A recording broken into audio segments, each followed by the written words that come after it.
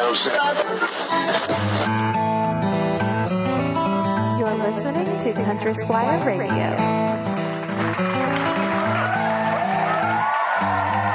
Welcome to Country Squire Radio. I'm Bo. And I'm John David. JD. Hey, Bo. Good afternoon, man. Man, good afternoon to you too, sir. How you doing today? I'm doing great. Yeah? Doing good. Yeah, it's a beautiful afternoon, and yeah, you know, I'm here and I'm above ground, man. That's better than the alternative. Yeah, there you go. There you go, man. Yes, it is. Yes, it is. I'm excited. We've got some fun things to talk about today on Country Squire Radio, and of course, we would not be able to do it without the amazing support of the folks over at Patreon.com/Country Squire Radio.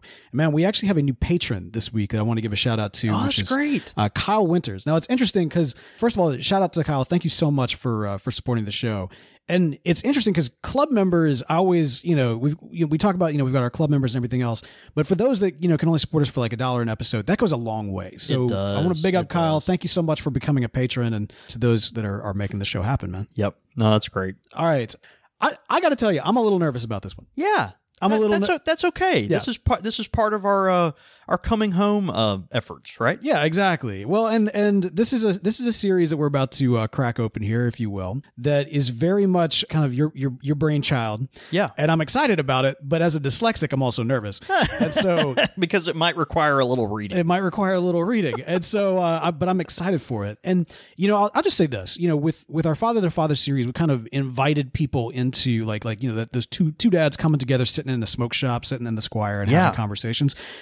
This one, if you cast your mind back to our pipe culture episode where we talked about places, one of the ones that we talked about was the study, right? Yeah. Like you think about kind of those easy chairs, you think about, you're surrounded by kind of books that bound in rich mahogany, like the whole, leather bound books. You got your secretary desk with your quill pen, right? And, all this. Yeah. And so I guess if we're inviting people into a space, that's the space we want to bring people into. And man, this is the beginning of our From the Library. Yeah. This is going to be fun. So just kind of a brief concept of what we're doing here. We're gonna bring reading items to the table in this series where, Bo and I have found something interesting that we think is worth sharing with each other and with you. And we're actually going to read them with you. And we're going to then kind of go through and pause occasionally and talk about this and just kind of give our impressions, and we'll see where it goes. Okay. Yeah. So it's going to be fun. And I may be doing more of the reading than Bo, and that's great. Well, and it's interesting because like I while I'm not a strong reader and probably even a weaker writer, I have been doing a lot of writing, and so I do think that this might be a fun place to share some of the things that I've been working on. I don't know if you're a weak writer. Well, you don't know yet, so I might share. For example, I worked on a play. Okay. That we were getting ready to launch right before 2020. Oh, and then that's right. As an immersive play where you have to be up in people's faces. Yeah. It obviously doesn't work in the modern context, and so. It's just kind of collecting dust, and so maybe I'll explore that a little bit on in this part of the series.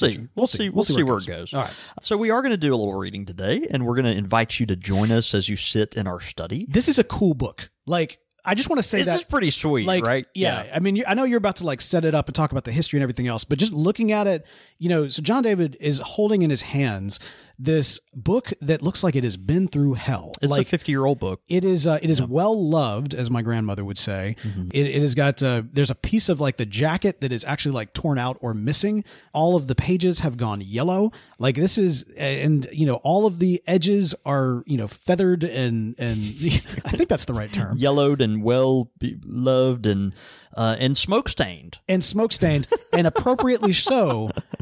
John David, what is this book and who is it by? Today we are going to read from a very out-of-print book called The Leaves from a Tobacco Man's Log. Yeah. And this is cool. This Captain's is actually... log.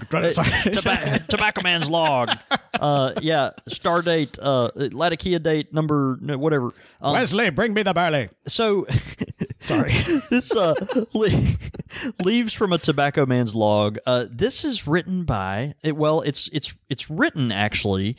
by Raymond L. Schnitzer, but it's a book about conversations with Herman G. Lane. Ooh. And that is Lane from the Lane pipe tobacco fame. And of course, Herman G. Lane, one of the giant figures of pipe tobacco really in the 20th century, certainly in the American variety of that, and just an incredible person in his own right. Lane was an importer and a tobacco manufacturer altogether, and a big fan of the letter Q. And a big fan of the letter Q, because it featured prominently in some of his most famous blends.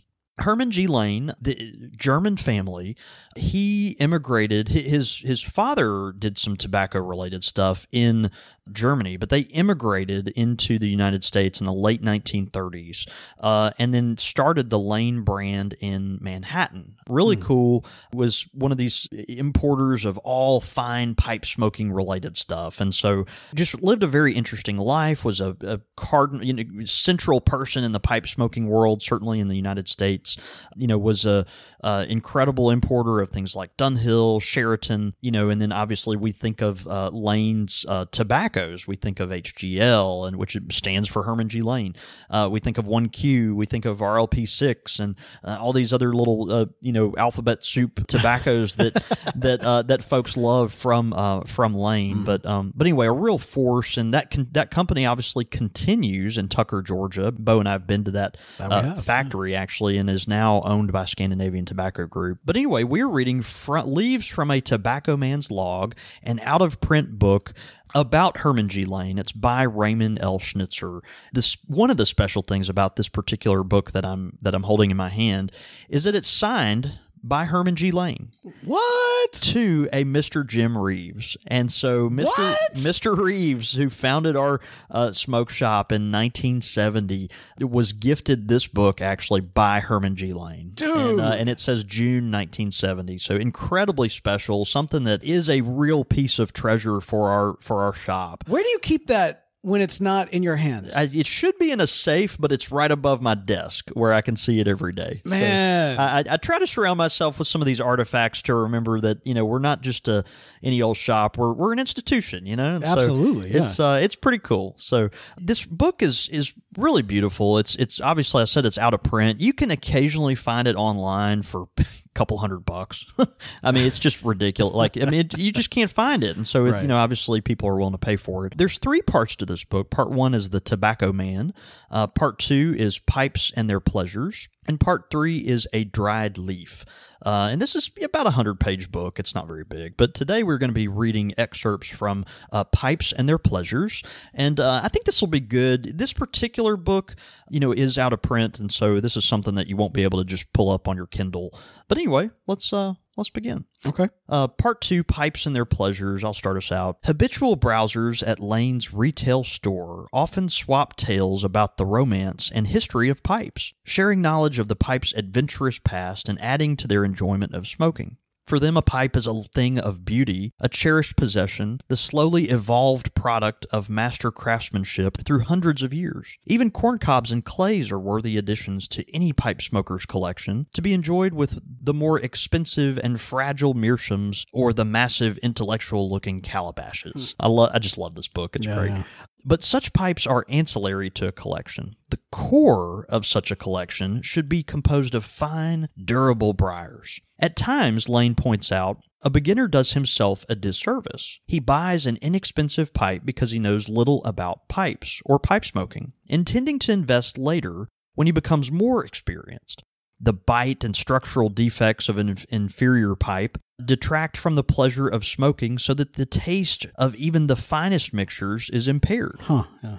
Of course, there are occasions when a young man really cannot afford a pipe that costs over $10. Okay, so let's see. This book those were the days. I know, this book was written in, coming back to the dust jacket. Let's see. How about those $10 pipes, John David? Well, this book was written in 1970. So, so yeah. How about those $10 pipes, John David? Yeah, that's in coming out with those. Yeah, we don't sell $10 pipes. No, you don't. We do sell Missouri Meerschaum pipes, but that's true. That's true. That's coming back here. Coming back home. Right.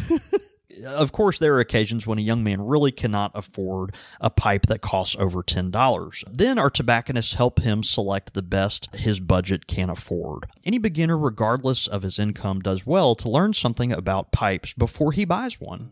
That includes selection and care, as well as the art and technology of smoking. So, Ooh, the technology of smoking. So let's pause there for a minute. What are some of your impressions about what's been written so far, Bo? Yeah, no, I mean, it's interesting. It does kind of take me back to my earliest days of, wanting to get into pipe smoking and thinking about how, yes, I walked in literally looking to buy the cheapest pipe. Like, I saw things that I liked, but then I saw the price point, and I was that more of looking for that $10 pipe. But at the same time, at that time, I wasn't in a corncob mindset. I was very much in, like, I was looking for a briar pipe. You're looking for what in your mind was a normal pipe. Exactly. I mean, it was briar pipe, probably bent, and just whatever. I mean, yeah. But it is something. I will say this: I think that anybody who's walked into a pipe shop for the first time as kind of like an uninitiated pipe smoker, is coming in with exactly that, like with a lot of preconceptions. Right. And what it talks about here is like you were doing well to like educate yourself prior to going in. Yeah, that's very true. And I mean, most people, I guess today we have more opportunity than they did in the 70s, obviously, because we have the internet, and we've got, YouTube, and we've got podcasts, and we've got all these different ways to gain information. And probably, I would imagine that the more modern pipe smoker is actually doing this, whereas back in the 70s that might not have been the case. It just wasn't possible. Your research was going to the pipe shop, right, and asking about it. I mean, you weren't going to even go to the library probably and pick up a book about pipe smoking. That may have been such things occasionally, but you had to mine your resources that were local, right? And so that makes sense about getting educated on that. That's where the guy wearing the apron behind the counter kind of comes in handy, right? Right. That can help answer some of those questions. It is tough though. I sense one thing about Country Squire Radio that we've always prided ourselves on is that we're not snobbish, or at least we try. We try not to be. We try not to be. Yeah. And so, we haven't always succeeded in that. I think we haven't. Yeah. But we do try, and because we also try to call out the snobbishness. Yeah. And then like I can't think of specific moments over the history of the show, but I know I can think of feeling that way before where we've said something that I'm like, I feel like I need 2 years repent. ago. Yeah, well, like not only do we need to repent, but like I think 2 years ago we judged people that just said what we said. You know what I mean? Like there's like, okay, huh? Dang it. Yeah, but we try. So I think in Schnitzer's book here, as he's describing this, like I there's a little part that bristles in me. You're right about the folks that if an inexperienced pipe smoker buys. He should invest in a pipe and make sure it's a really good one, before he even knows if he likes pipe smoking, right? And I just don't know how realistic that is. I sympathize with the people that walk into the Country Squire and think they can get out with a new pipe, tobacco, all the accessories they need, and be happy on their way, and they think that they can get out for $20. Right. And and that's, unless you're smoking very inexpensive tobacco and all that stuff, it's just hard to do that. And so I sympathize with that. So there is something that bristles at me a little bit, although I appreciate what he's saying, because a better pipe that's been aged properly, that doesn't have some of those flaws, is going to smoke better. And so it's I don't know. It's a both and thing. So there's a little part of me that bristles at that particular comment. But anyway, he says, though, anybody of any income, does well to learn something about pipes before they buy one. And I think that's true in general. Yeah, definitely. So, all right, continuing on. In the 16th century England, pipe smoking was considered such an important social grace that tutors posted bulletins in St. Paul's Cathedral offering to give lessons in the gentle art of smoking to those of noble birth. Wow. That was because everything related to a pipe was so expensive.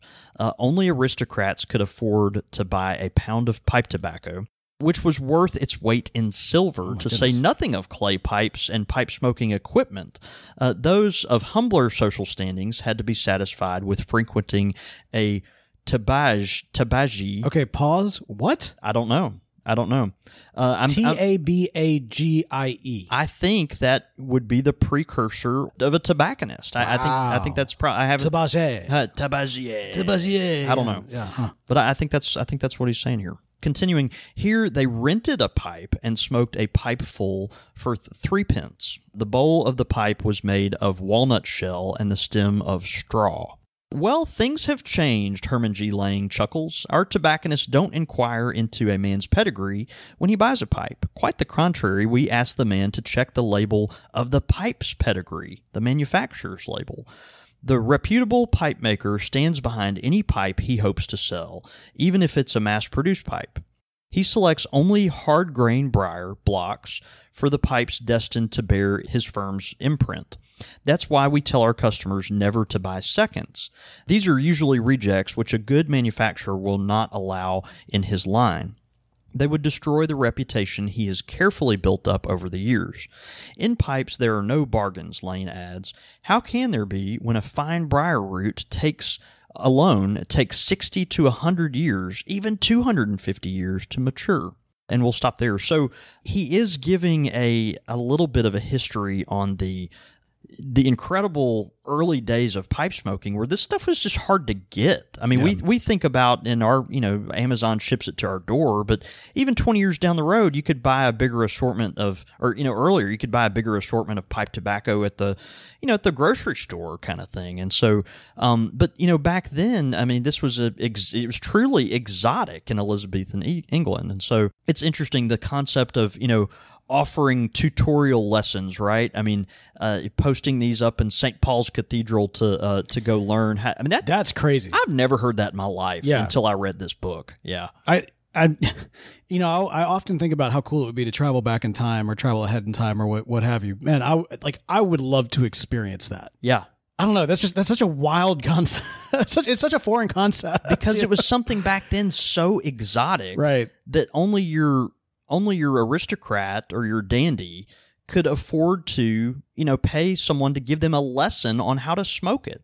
Much less, procure the actual pipe itself. What do you say? Or even the tobacco. A pound of tobacco is worth its weight in silver or something like that? Isn't that amazing? Yeah. Yeah. I was giving you a hard time about the pipes, but maybe you need to jack up the price of the pipe tobacco. I know, right? Maybe it's the tobacco. Yeah. So anyway, it's funny. I do like that Lane, as he's talking here, kind of discussing this, he's saying, well, anyone can smoke a pipe now, but, we're more concerned about the pipe's pedigree. And, I think there's some truth to that. Well, that's true. And I think that's true of as you kind of see the modernization of industry and retail and just in general, I think even I struggle to say anything on a societal standpoint because it seems like so much is cyclical. But I mean, you do see where over time, especially, in this country, where that's been the case, where instead of there's been kind of this, classist approach to sales and retail and that sort of thing, who could shop where and what, who could have what. Yeah. And over time, what we've seen through activist rights, civil rights, that as well, but also through companies recognizing the power of the buyer and the power and the buyer representing recognizing the power they have. Let's stop trying to say oh, you can buy me, you can buy me. It's no, now I need to compete more accurately and universally for everybody's dollar. Yeah. And so it's interesting. I think there's a lot of truth in kind of that.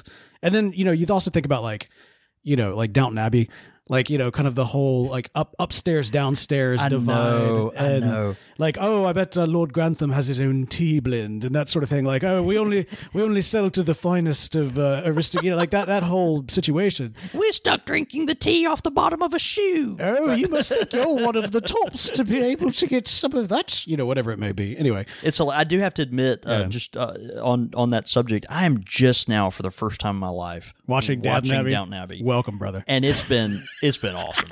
It's been awesome. I think I'm on season 3 or so. Anyway, it's great. It went off the air 6 years ago or something. I'm just now experiencing. Yeah, there's a new movie coming out too. Yeah, that's what I don't tip me off. Okay. All right.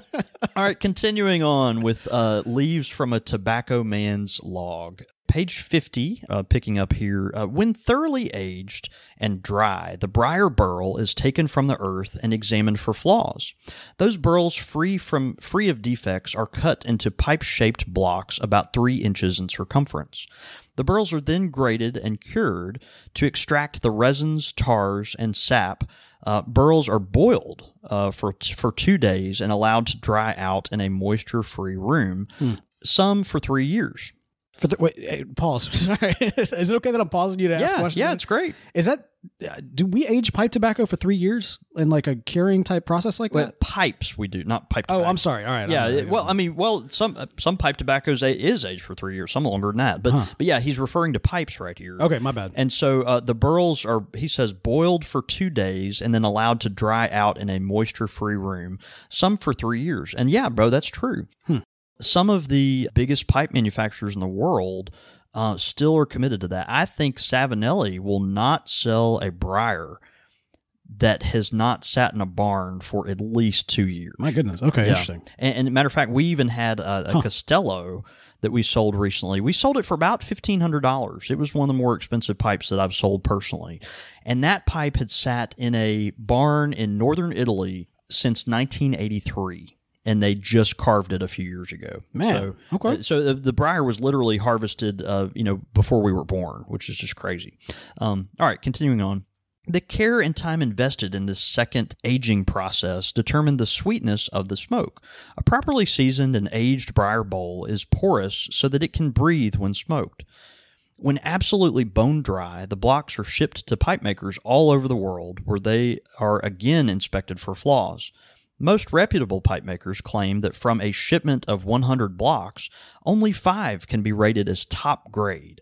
But when it comes to the king of pipes, the Sheraton, only 1 in 4 top grade briar blocks is found worthy of provisional acceptance at the factory. Why provisional acceptance? Well, because it is only the beginning of the careful selection procedure.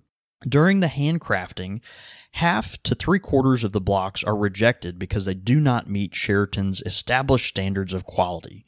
For example, the pipe maker assiduously hollows out the bowl. He may discover that a drop of water has created a minuscule air pocket, rendering the briar block worthless. Some pipe makers patch or fill or splice the bowl to hide imperfections, but such bowls are apt to burn out and show the filling under the stained heat. Quote, if I had my way, and I'm quite sure I speak for reputable pipe makers and dealers as a group, I'd like to give each and every beginner some fundamental rules about pipe buying.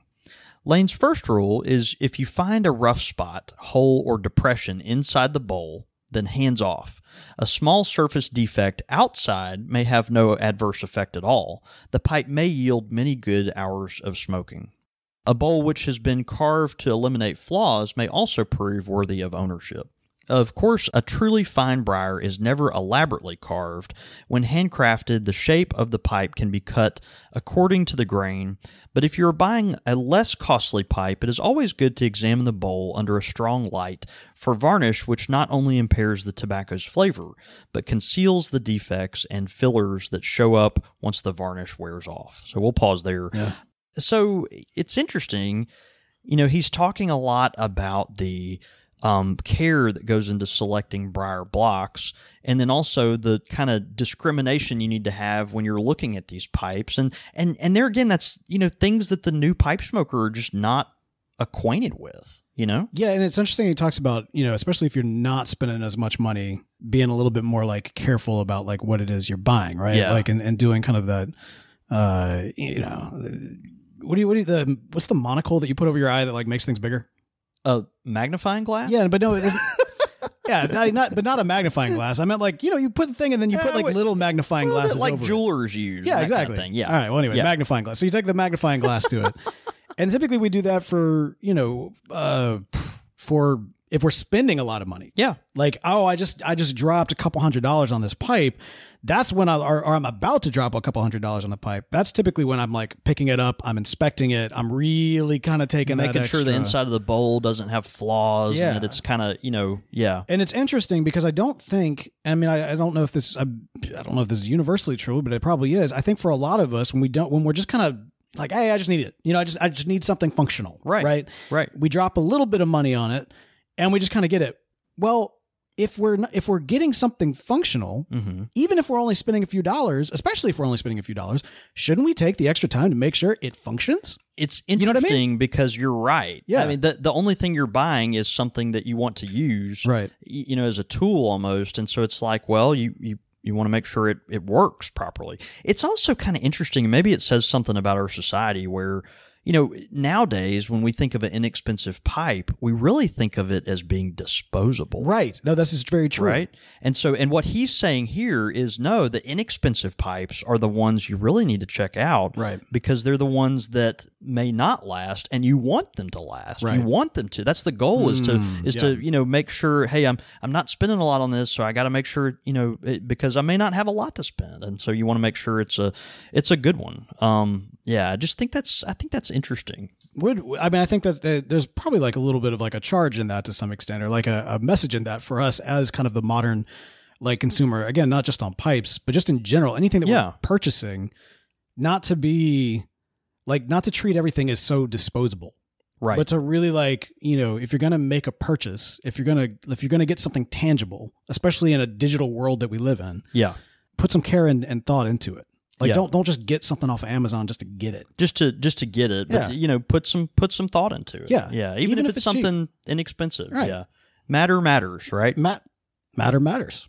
I like that. Is that an episode? Okay. I don't know. It sounds like physics, so we should probably steer clear. Yeah, which we should steer clear of.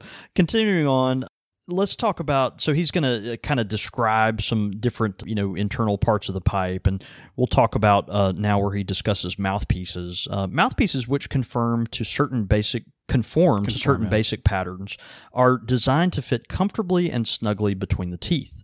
So-called fishtail mouthpieces spread the weight of the pipe over several teeth. If your bite is hard, don't select a thick mouthpiece. A thin and hand-cut bit lasts longer since it requires less bite to hold in place. One final but important point about mouthpieces: make sure the opening is not too narrow. If it is, the smoke will be concentrated onto a small area of your tongue with unpleasant results. The stem complements and brings out the bowl's graceful lines and creates the aesthetically pleasing pipe. If an entire pipe is properly designed and crafted, it will achieve a degree of balance that makes it feel wonderfully light in your hand. A badly designed stem produces an awkward pipe that is uncomfortable to smoke. Pipes with long shanks or heavy bowls tend to cool the smoke. Finally, the pipe should be taken apart and checked for, quote, plumbing or metal filters. Such devices are not customarily used in better English pipes because they are not necessary. One has only to smoke a good pipe properly and keep it reasonably clean to prevent the resins and tars from getting into his mouth. Checking these points is essential to making a sound purchase. So we'll stop there for today. But so he's talking about, again, why, selecting the proper pipe. Right. It's interesting. He says if you bite harder on your pipe, you actually want a thinner mouthpiece. That makes sense to me. That's fascinating, though, because I think of a thinner mouthpiece as more brittle. Yeah, but so you're dispersing the weight. Yeah. Yeah. No, it now that I think about it that way, it makes sense. Yeah. But I guess I've just never heard that. He says a thin hand cut bit can last longer, which is interesting. Also, on top of that, I mean, again, I guess this is the fascinating thing about taking some time to read a deep dive into a thing, right? Yeah. Because it really causes you to stop and think. And this is interesting because this literature is literally on pipes. We are a pipe tobacco podcast. And I feel like this is causing me to think about things just so we've never and we're thought learning about as before. you're listening, right? And so it's really interesting because I've never really given fishtail stems really that much credit for being anything other than just flat and long. It just comes out the end of it or whatever. Yeah, I think I have always looked at them from a very visual standpoint, which is kind of stupid because no, I'm serious, because that's the part that goes like that is the most function. I mean, it's all function. It's but the I mean, most intimate part of the pipe. That's true, and it is because you think about it, your mouth is a straight line. Theoretically, I mean, we're from the South, our teeth are a little jagged, but you know what I'm talking about. Yeah, I know, right? But anyway, like that's the thing. Like it's theoretically, you've got kind of like a flat line. Yeah. And if you're putting like more of a rounded stem in it, I mean, like even just like it doesn't really make sense. No, I mean, like a P-lip in particular, I think about as being, for me, and a lot of people love the P-lip, but for me, a highly uncomfortable experience. Yeah, they drive me crazy. Typically, most of your pipes are going to have a fishtail stem. That whole concept of coming out, having a small button, and then an airway that's preferably relatively generous, according to Lane, which I think is right. And it's just so interesting. I've just never really thought about it from the standpoint of like this. This is functionally here to make sure. For a purpose. Yeah, like that your pipe doesn't fall out of your mouth and that it doesn't like mess up your teeth. Yeah. While you're clenching it, because it's meant to some extent to be clenched. Yeah. Which again, we don't think about pipes in that way. We kind of try to not clench, right? Like you've been an advocate for not clenching your pipe. Well, but I mean, that's just me personally. I think a lot of people do, and that's just part of it. I don't know if I'd say I've been an advocate for that. But, I love this though, and I'm going to mention this right before we wrap up here. He talks about he really dogs filtered pipes here, right? He really throws filtered pipes like under the bus. Mm-hmm. He says you need to take the pipe apart and check for the quote plumbing or metal filters. And the lady that hired me, Mrs. Gwen Reeves, who hired me, one of the first things she told me about selling a pipe is that if you ever open up a pipe and you find a piece of metal, you always throw the metal out. She was just so adamant about this. It's like if there's a metal stinger, some kind of metal moisture condenser, any of that kind of stuff, you toss it. You just throw it out because if anything, it's going to hurt the experience. It's going to hurt the pipe, even though maybe it's made to help the pipe. And what Lane is saying here, well, he's kind of agreeing. He is agreeing. He's saying, no, look, if you're smoking a good pipe with good tobacco, and you're keeping it reasonably clean, you won't need any kind of little widget like that or any kind of filter, or any kind of gimmicky deal to help with the smoke. You just need to learn how to smoke a pipe, and it needs to be a good pipe, and it needs to have good tobacco. And he's basically saying that is going to cure all the issues of your pipe smoking, and you won't need a quote unquote filter, or as he says, the plumbing or metal filters. So I just think that's interesting. A lot of people really do prefer filtered pipes, and he's saying, if you're doing this right, you really shouldn't need that. Yep. And I don't know. I guess I kind of tend to agree. Well, man, I think that's a great entry into the library. And you know what is a great entry into every single pipe collection around this wonderful world of ours? That is a great clay or corncob pipe from our friends at Missouri Meerschaum. Man, that is right. And one thing I think, too, about, you're in the library, you're reading, you're, studying, maybe writing a letter to a friend or something like that. A lot of times a longer stem pipe is really nice for that very reason. And so, man, we love this, and the series of pipes, obviously, that Missouri Meerschaum have come out with, particularly those Cobbett series pipes that are, all branded around and themed around the Middle Earth concept. And we love those, embrace them. They're beautiful pipes. They're fun to smoke, but they smoke really well. Oh, yeah. And a lot of them are longer stemmed. And long stem pipes and Churchwarden pipes, they make good reading pipes. It's a good pipe that you can actually hold close to the book as you're sitting there perusing your favorite book or maybe a magazine or some other literature. And I really like the Wizard. I was about to say, I know you're about to say the Wizard. I really like the Wizard. Yeah. One thing about the Wizard, it's out of stock a lot because it's so popular. Yep. And so I also want to come into the Shire corncob pipe. Those are both great. They're both a little on the longer side. They both have relatively generous bowls, and they're great to look at. They're just really fun pipes. So check them out. Great reading pipes. Any Missouri Meerschaum pipe is going to be a good pipe, to go along with your favorite book. So, yep. Well, there you go. And we appreciate Missouri Meerschaum for sponsoring this show. Swimsuit? Check. Sunscreen? Check. Phone charger? Check. Don't forget to pack the 5-Hour Energy. It fits great in a pocket or carry-on, and the alert feeling will help you arrive ready for anything. Now get 20% off when you use code 5HETRAVEL at 5hourenergy.com. Expires April 30th. One-time use only. Not valid with other discounts. Remember, visit 5hourenergy.com and use code 5HETRAVEL to save 20%. Pipe question of the week.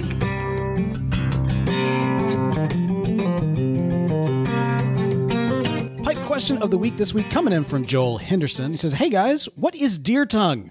A local tobacconist in my province of Alberta, Canada, utilizes it in one of their house blend aromatics. Although I could ask them, they are 2.5 hour drive away, and I usually order it online. Is it a tobacco?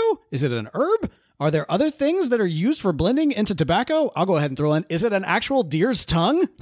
he did not write that. I'm throwing that in. Okay. Hopefully you guys can clear this up. Thanks for always creating great content and for bringing the pipe community to folks who don't have one locally. Your Canadian brother of the Briar, Joel Henderson.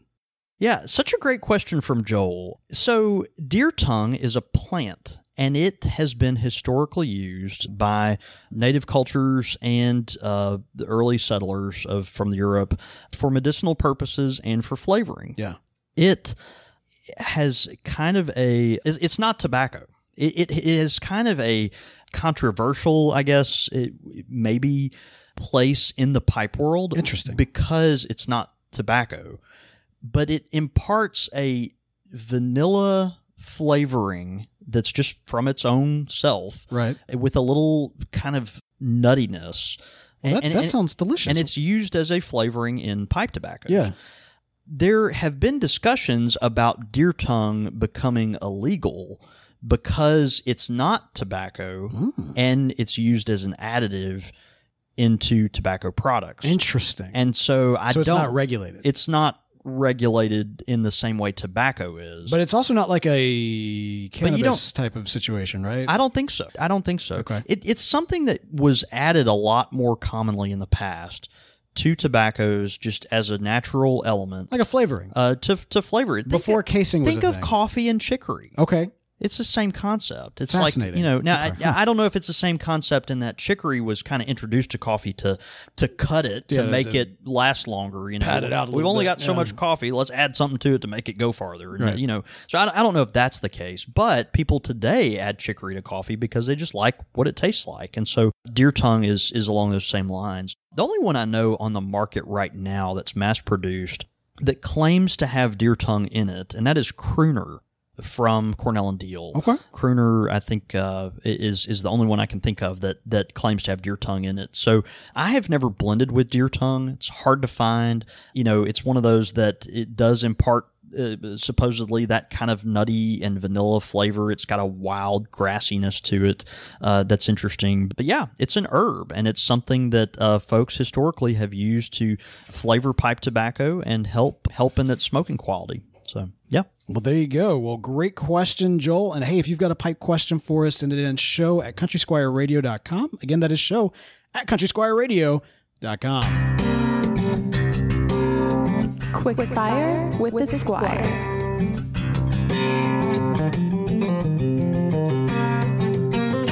Quick fire question. Ow! All right, man. We got some quick fire questions here. These are coming in from KT. Of course, continuing the travel edition that KT has hooked us up with. Yeah. This is fun. The great thing is KT has actually got us a joke to kick it off, and I think never intended for us to include it, but I'm including it. I'm including it. All right. You ready? That's fair. Yeah. A week in Athens, Greece, or a week in Athens, Georgia? Lord. Well, I'm going to go to Greece. There's a SEC institution in Athens, Georgia, that is a competitor of another institution that I care for, and so I would just prefer to probably not go to Athens, Georgia. Oh, that old sweet song keeps Athens, Georgia. No, on my mind, whatever. I'm going to Greece. Yeah, I'm going to Greece. I've heard Athens, Georgia is beautiful, by the way. I've just never been. Yeah. Well, yeah, that's good. I've heard it's a nice town. Okay. I've not been. I've not had the pleasure, and if given the option, I would go back to Athens, Greece. I have been to Athens, Greece, and it is a really interesting town. It's a city but it's one of these, like, it's a modern city with all of like this history and like these, the Acropolis is right there. Yeah. And man, I just absolutely love Athens. On our way out, I feel like we discovered all these things that we wanted to do more and explore more. And I would love to go. I love Greece, just in general. I love Greece, and bacon Greece. That's a different kind of Greece. But we're going to continue on with this next one, which is Athens, Greece, or Florence, Italy. You know, I'm still going to say Athens, Greece, but I've never been to either of these locations. I would love to see Florence. Yeah, really would. So I feel, KT, I don't know if you designed this one specifically for me, because I've been to both these cities. I've been to Athens and I've been to Florence. Yeah, that's right. And so, oh gosh, which one would I go back to? If it was just one city and not like other places in the respective countries, I probably would go back to Florence. Okay. It's been longer since I've been in Florence, Italy. Again, a gorgeous city. And that one is much more like, you feel like it's an older city. Yeah. You know what I mean? Yeah. And it doesn't have quite as much of like the, at least the parts of Florence that I've been in, you don't really have kind of that modern, like, building and architecture, like dominating the historic, buildings and everything else that's there. You do have, I mean, like, you go in Florence, you got all these like boutique shops and everything else, but they're in these like grand old 500-year-old buildings. Yeah. I mean, it's an amazing place. So yeah, Florence, Italy would probably be my choice there. Okay. And then finally, kayaking trip or whitewater rafting trip. I'm going to go with kayaking. I'd really like to go whitewater rafting. I've never done that before. You're kidding me. Never have, just growing up, never had the chance to do that. I am really glad that this year you and I get to travel together, because we got to get you out, man. We got to get you out in the world. I just haven't been a lot of places, man. I have been a lot of places. I've been to some awesome places. I'm so blessed, but I haven't done a lot of things, and snow skiing and whitewater rafting are two of them. I have been kayaking, and I do like kayaking, so. Well, I have been whitewater rafting. It was fun when I was younger, but I have children now, and I will go on a gentle kayaking trip. Yes, sir. And I will be alive at the end of it. I just think of gentle and maybe a cold beer. Yeah. Yeah. Plus, kayaking is a lot of fun. It's good exercise, but it's like that. It's exercise while you're sitting down. Right. That's my kind of exercise. That's what you want. Yeah. Especially on like a clear lake where you can kind of see the fish underneath you. You bring like a fishing pole and everything. Ooh, the Rogue River in right outside of Grand Rapids. My wife and I went kayaking there. Me and my father-in-law go fishing there from time to time. And but yeah, we went kayaking, and it was beautiful, beautiful water. It's freezing, but you wouldn't know it because we were in the kayak. All right, that's enough of that. Quick fire questions from KT. Thanks so much, KT, for this. And hey, if you've got some quick fire questions, send it into the show. That is show@countrysquireradio.com. Your thoughts, your comments, listener feedback. Listener feedback.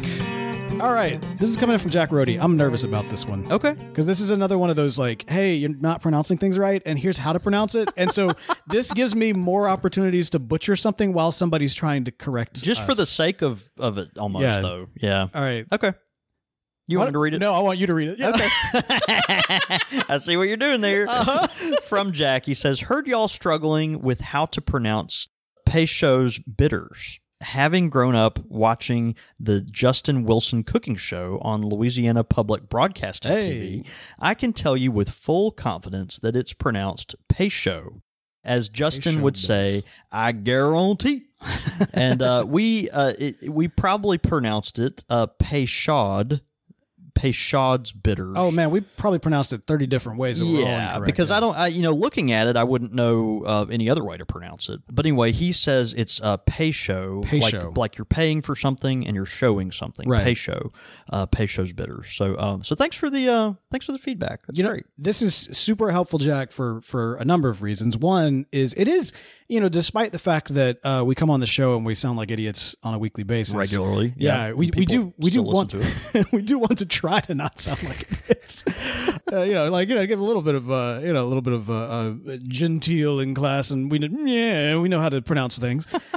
Jack is bringing us straight from the horse's mouth from Louisiana Public Radio, or Louisiana Public Broadcasting Television, rather. Yeah. Oh, man. So thank you so much for this, Jack. Hey, if you've got some feedback for us, you can, of course, write into the show. That's show@countrysquireradio.com. You can, of course, keep up with John David throughout the week. You can follow him at John David Cole or the shop at _Country Squire or the show at Squire Radio. But all that information and more can be found at countrysquireradio.com. Well, John David, we have dived. I was skeptical, and you have made me a believer. What'd you think? Yeah. I really, this was actually a lot of fun. Yeah. And I'm excited. I was nervous and it ended up being really fun. Yeah. And I get it now. I remember every single time you've tried to explain to me this concept for this episode, I was just like, okay, we just need to do it. It's like a board game that like somebody's trying to explain to you. You don't understand it until you just play it. You just need to play it. And like now that I see it, I'm like, oh, okay, yeah, I like this a lot. I think this will be great. I'm looking forward to it. I think it'll be fun, and we'll all bring something to the table that's interesting for the mind, and and provide good discussion. And we should have probably mentioned this as part of the discussion, but like we really want to kick this to the listener as well. If y'all have got some stuff, like, and we've over the years we've had people send in like excerpts from books and different poetry and that sort of thing. This is going to be like the funnel for this. Yeah. Now. So like by all means, send those in, send those back in. Those of you who may have sent that in the past, and it was kind of nice because we'd get it, we read it, and be like, oh, cool. And then, but it was too long to include in like a listener feedback because it was like excerpt from a book or something. Right. Yeah, that's right. Or an essay from a, essayist, poet, whatever, short story, whatever it might be. Absolutely. Send those in. We'd love to feature them as part of this new series. Yeah. All right, man. Well, hey, let's go have a day. See you, brother.